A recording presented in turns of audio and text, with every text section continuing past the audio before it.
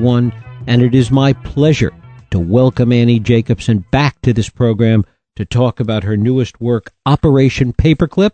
Annie Jacobsen, thanks so much for joining us. Thank you for having me. Great to have you here. Tell us a little bit about the evolution of the idea within the U.S. government to recruit these German scientists in the waning days and after the war, really how the idea started to evolve and how it became Operation Paperclip.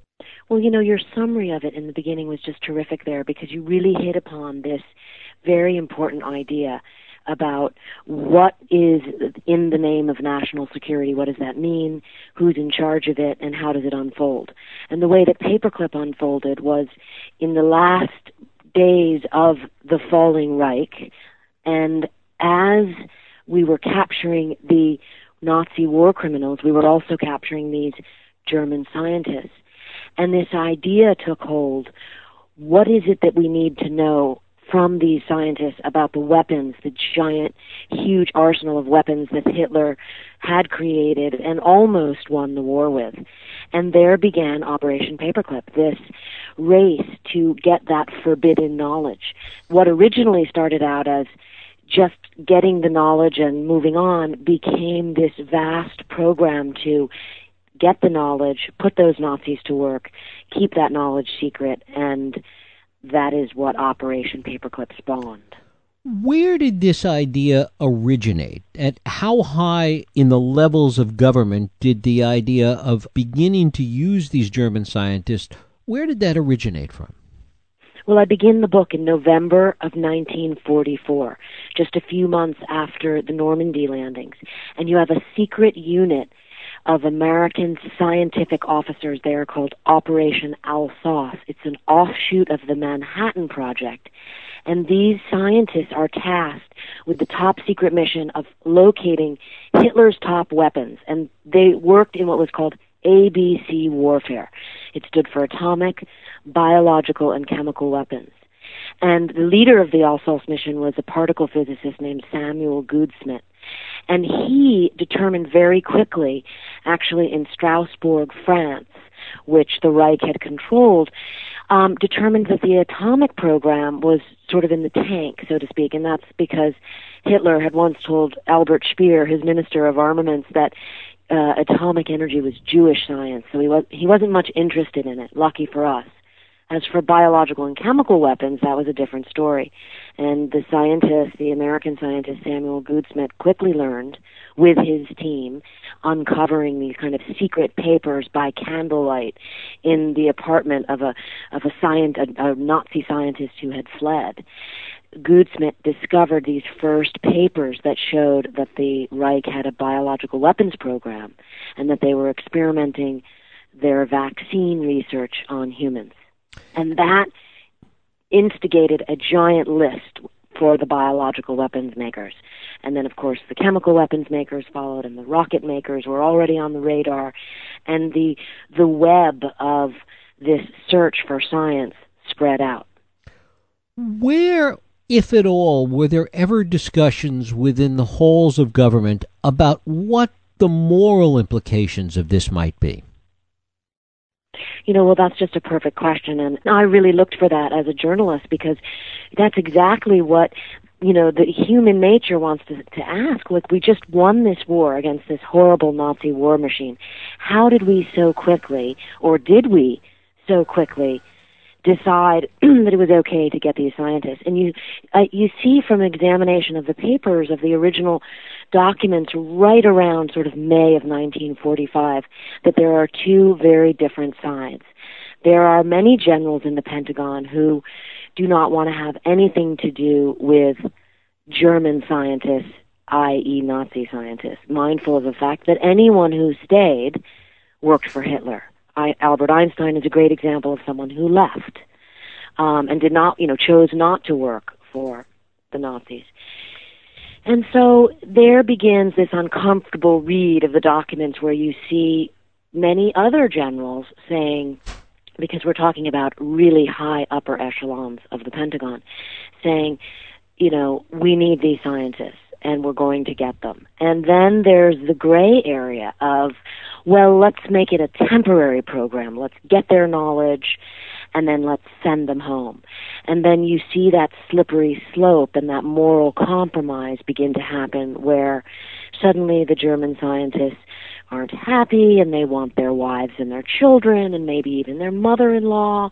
And so, lo and behold, this program becomes about, giving the Nazi scientists what they want and keeping the program more and more secret from the American public.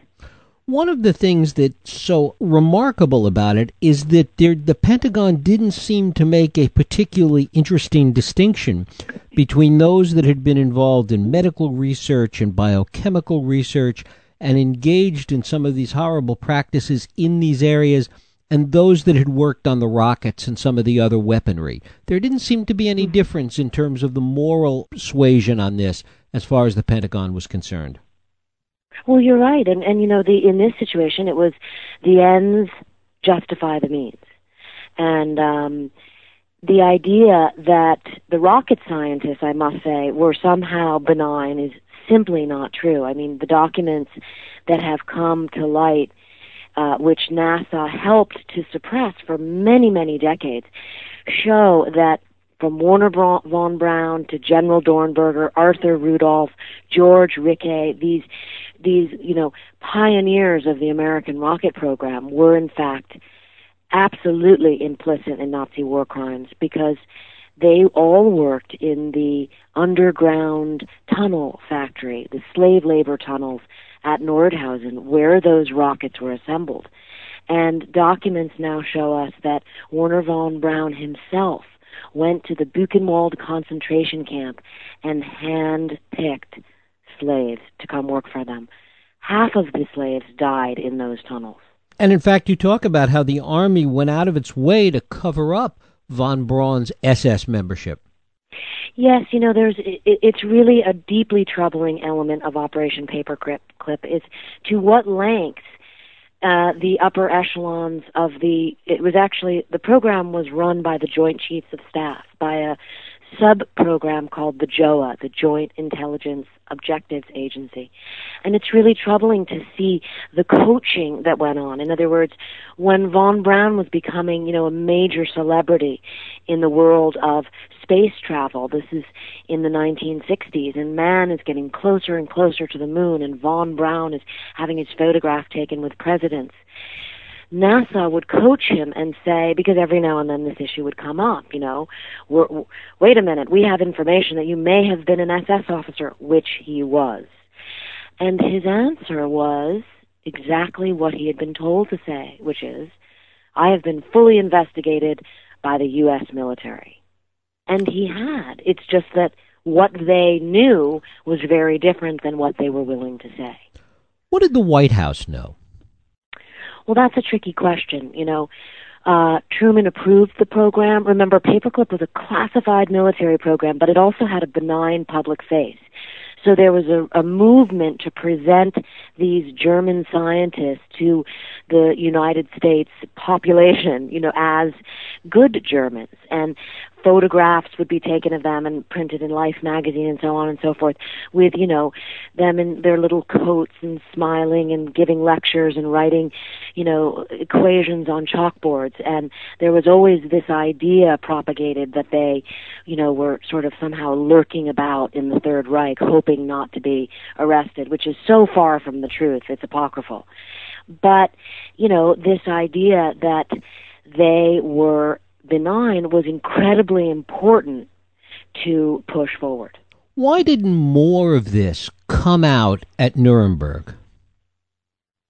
Oh, well, that's a great question, and I look at and write about the Nuremberg trials at length in the book because, it was just astonishing to me how quickly the world, not just the American, public, but the world lost interest in the war, in Nazi war criminals, almost immediately after the original trial at Nuremberg, where all of the top Nazi brass were tried, and most of whom were hanged. But there were subsequent trials, and the international community kind of moved on and lost interest. And one of the great tragedies of Paperclip, I believe, is that one of those convicted at Nuremberg, his name is Dr. Otto Ambros. He was Hitler's favorite chemist, and the A in sarin gas, which is of course in the news today as being part of Syria's arsenal of chemical weapons. So the A in sarin gas stands for Dr. Otto Ambros. And he also ran a slave labor factory at Auschwitz. So he was tried and convicted at Nuremberg, convicted of mass murder and slavery, went to prison, and then was granted clemency by the U.S. High Commissioner John McCloy and given a paperclip contract with the U.S. Department of Energy. There was also Fritz Hoffmann, who was working in the same area, who was involved in the Third Reich's effort with nerve agents that became became a CIA chemist. Yes, and Hoffmann's story is particularly unnerving, I think, because Hoffmann was one of the only German scientists, and this is in my read of the 21 scientists that I really focused on and examined all of, everything that I could find, from the archives in Germany to the National Archives to personal papers and whatnot. Fritz Hoffmann, although he was working on the nerve agent program for the Nazis, absolutely, he was allegedly anti-Nazi, and he actually had a paper with him when he was captured from a leading diplomat, a U.S. diplomat, saying Fritz Hoffmann is is against the Nazi parties. It's very mysterious and confusing. However, when Hoffmann came here, he was a brilliant chemist, and he began working for the CIA, and he sort of then took like a very dark-hearted turn and began to become the lead chemist for the CIA's assassination by poison program. So he was the person who searched the globe for, poison from, rare frogs in the Brazilian rainforest and curare, and weaponizing those poisons from the natural world for the CIA to use in assassinations. I mean, he was very much a James Bondian kind of character.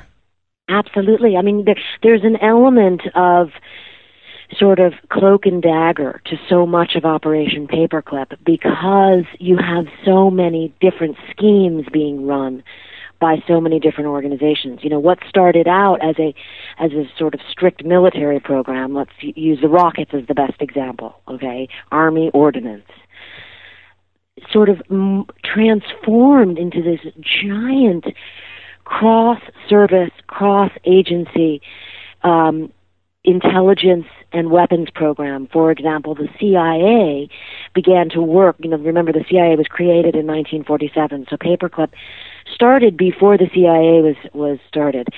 But shortly thereafter, I found these documents which show the CIA requesting from the Joint Chiefs a list of all the Paperclip scientists that not only that are in the United States, but that are being pursued still in Germany. And then so the CIA now has that list, and then the CIA begins poaching the German scientists in Germany, out from under the Joint Chiefs. And you see this incredible drama unfold as they're both vying for the same sources. The CIA wants to use these guys for intelligence gathering purposes. The Joint Chiefs wants to use them for weapons research. What did the Soviets know with respect to A, what the U.S. was doing with regard to Operation Paperclip, and B, in terms of the choices the Soviets were making with respect to the German scientists that they had taken? Well, that's a great question, and you raised that in your introduction, which is so important to this whole concept, which is, could we, America, have had a successful program after the war or would the Soviets have somehow beaten us because, we didn't use these Nazi scientists? And sadly, I must say that my read on it is that science is science, and good science will be pushed by whoever is given the opportunity to push that science. And so did we need Hitler's scientists? I personally do not think so. And if you look at the Soviet program, that essentially backs up that argument, and here's why. The Soviets loathed the Germans. And so while the Soviets had their own version of Operation Paperclip, and they captured many German scientists for themselves, including, literally thousands of rocket scientists, as opposed to our 115. But when the German rocket scientists went over to the Soviet Union, the Soviets sort of treated them as second-class citizens. They did not feel that their intellect and their know-how was that great, and essentially sort of squeezed them from information, kept them from knowing the top knowledge that Sergei Korolev, who was the head of the Soviet rocket program, was working on. And then they sent all the Germans home, at which point the CIA stepped in, interviewed all those German scientists who had been in Soviet Russia, and found very little out about the Soviet rocket program because the Soviets didn't really treat the Germans very seriously. As you did your reporting on this, how important was it to keep in mind the context of the time, the critical nature of the Cold War at the time, the battle with the Soviets, as we're talking about, and kind of the cloak and dagger nature of what was going on in Europe and Berlin and various other places around the world? Well, it's very important. And when the first knowledge of the paperclip program emerged in the late 1980s and the early 1990s, there were many individuals in government who said exactly that in a sort of a not patronizing way, but they said, look, you cannot stand on a pedestal and look back and say, what we did had no effect. We won the Cold War. And it's important to keep that in mind and hold that as an idea. And I certainly write about what is happening in the geopolitical world as paperclip is moving forward, and what was at stake. And the idea behind everything was, of course, thermonuclear war. However, from a moral standpoint, it's impossible to say that paperclip was a good idea. And when you're looking at what was sacrificed to win World War II and how important that victory was for the nation, and what great standing that gave the nation, it's so unfortunate to think that we would have sort of betrayed our own ideals. And again, this is my opinion after doing all this research and reporting, but that we would somehow make that moral compromise, make that deal with the devil and say, well, now let's just kind of give these Nazi war criminals a state-sponsored pardon because we have to win the next war. There's something deeply unsettling about that. In many ways, though, it is tied to, maybe not explicitly, but it is somehow tied to the decision to use nuclear weapons to end the war. There was this ends justify the means mentality with respect to the end of the war, with respect to the beginnings of the Cold War, and somehow this all seems caught up in the same moral conundrum. Yes and no. I mean, I would tend to take the position that the use of nuclear weapons is a separate issue because there were no indications that the Japanese were going to surrender, certainly from my read of history. So you're talking about a war, an active war going on, and that need to end that war to save American lives no matter what. And so I think there ends the war, and now you have peace. And troubling to me in terms of the bigger picture of the military-industrial complex is this idea that, well, now we have peace, but no matter what, we have to prepare for the next war, which is its own chicken and an egg, because we know that, unfortunately, war is inherent in the cycle of governments in the world. But it is just, I think that's why paperclip is so interesting, because I really believe that for as many questions as you get answered as you read along, new questions arise in one's own mind about the ways of the world. To what extent did you talk to any contemporary figures in government, in the Pentagon, about this, and what kind of reaction did you get? Well, certainly the most troubling interview that I did and I talked to many, many government officials, and I actually spoke to living family members of some of the high-ranking members of the Third Reich who came to America as part of Paperclip.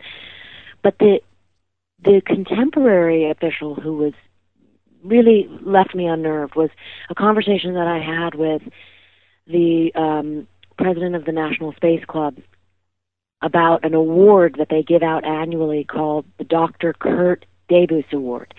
And Kurt Debus was the first director of the John F. Kennedy Space Center. And he was a member of von Braun's team. And in my research, I also found out that not only did Debus wear his SS uniform to work, which clearly makes him a Nazi ideologue, an ardent Nazi. That was not a requirement. That was a choice. But not only that, during the war, I discovered that Debus had maliciously turned over his superior for making anti-Hitler remarks. And that meant that the Gestapo got involved and the superior went to prison. And in Debus's foreign scientist case file, which was declassified and I examined at length, you can see these conversations between those who are recruiting for Operation Paperclip and those who are working in the Pentagon saying, okay, get this guy over here. And the recruiters were sending memos, the recruiters in Germany were sending memos back to the Pentagon saying, we can't hire this guy, Debus. He is an ardent Nazi and he maliciously turned over a colleague to the Gestapo. And they examined the whole trial records, and Debus had actually taken it upon himself to turn this guy in. It was not like, it was a group effort. And yet, anyway, Debus came, and, he became a leading figure, and he's still honored today. And so I asked the director of the program, what do you say to people when they say, but wait a minute, Kurt Debus was an ardent Nazi? And he said to me, no one has ever asked me that question. And then he said, simple as it is, Kurt Debus is an honored American. I think that's really too bad. Annie Jacobsen, the book is Operation Paperclip, the secret intelligence program that brought Nazi scientists to America. Annie, I thank you so much for spending time with us today. It was a pleasure. Thank you for having me. Thank you. We'll take a break. I'll be right back.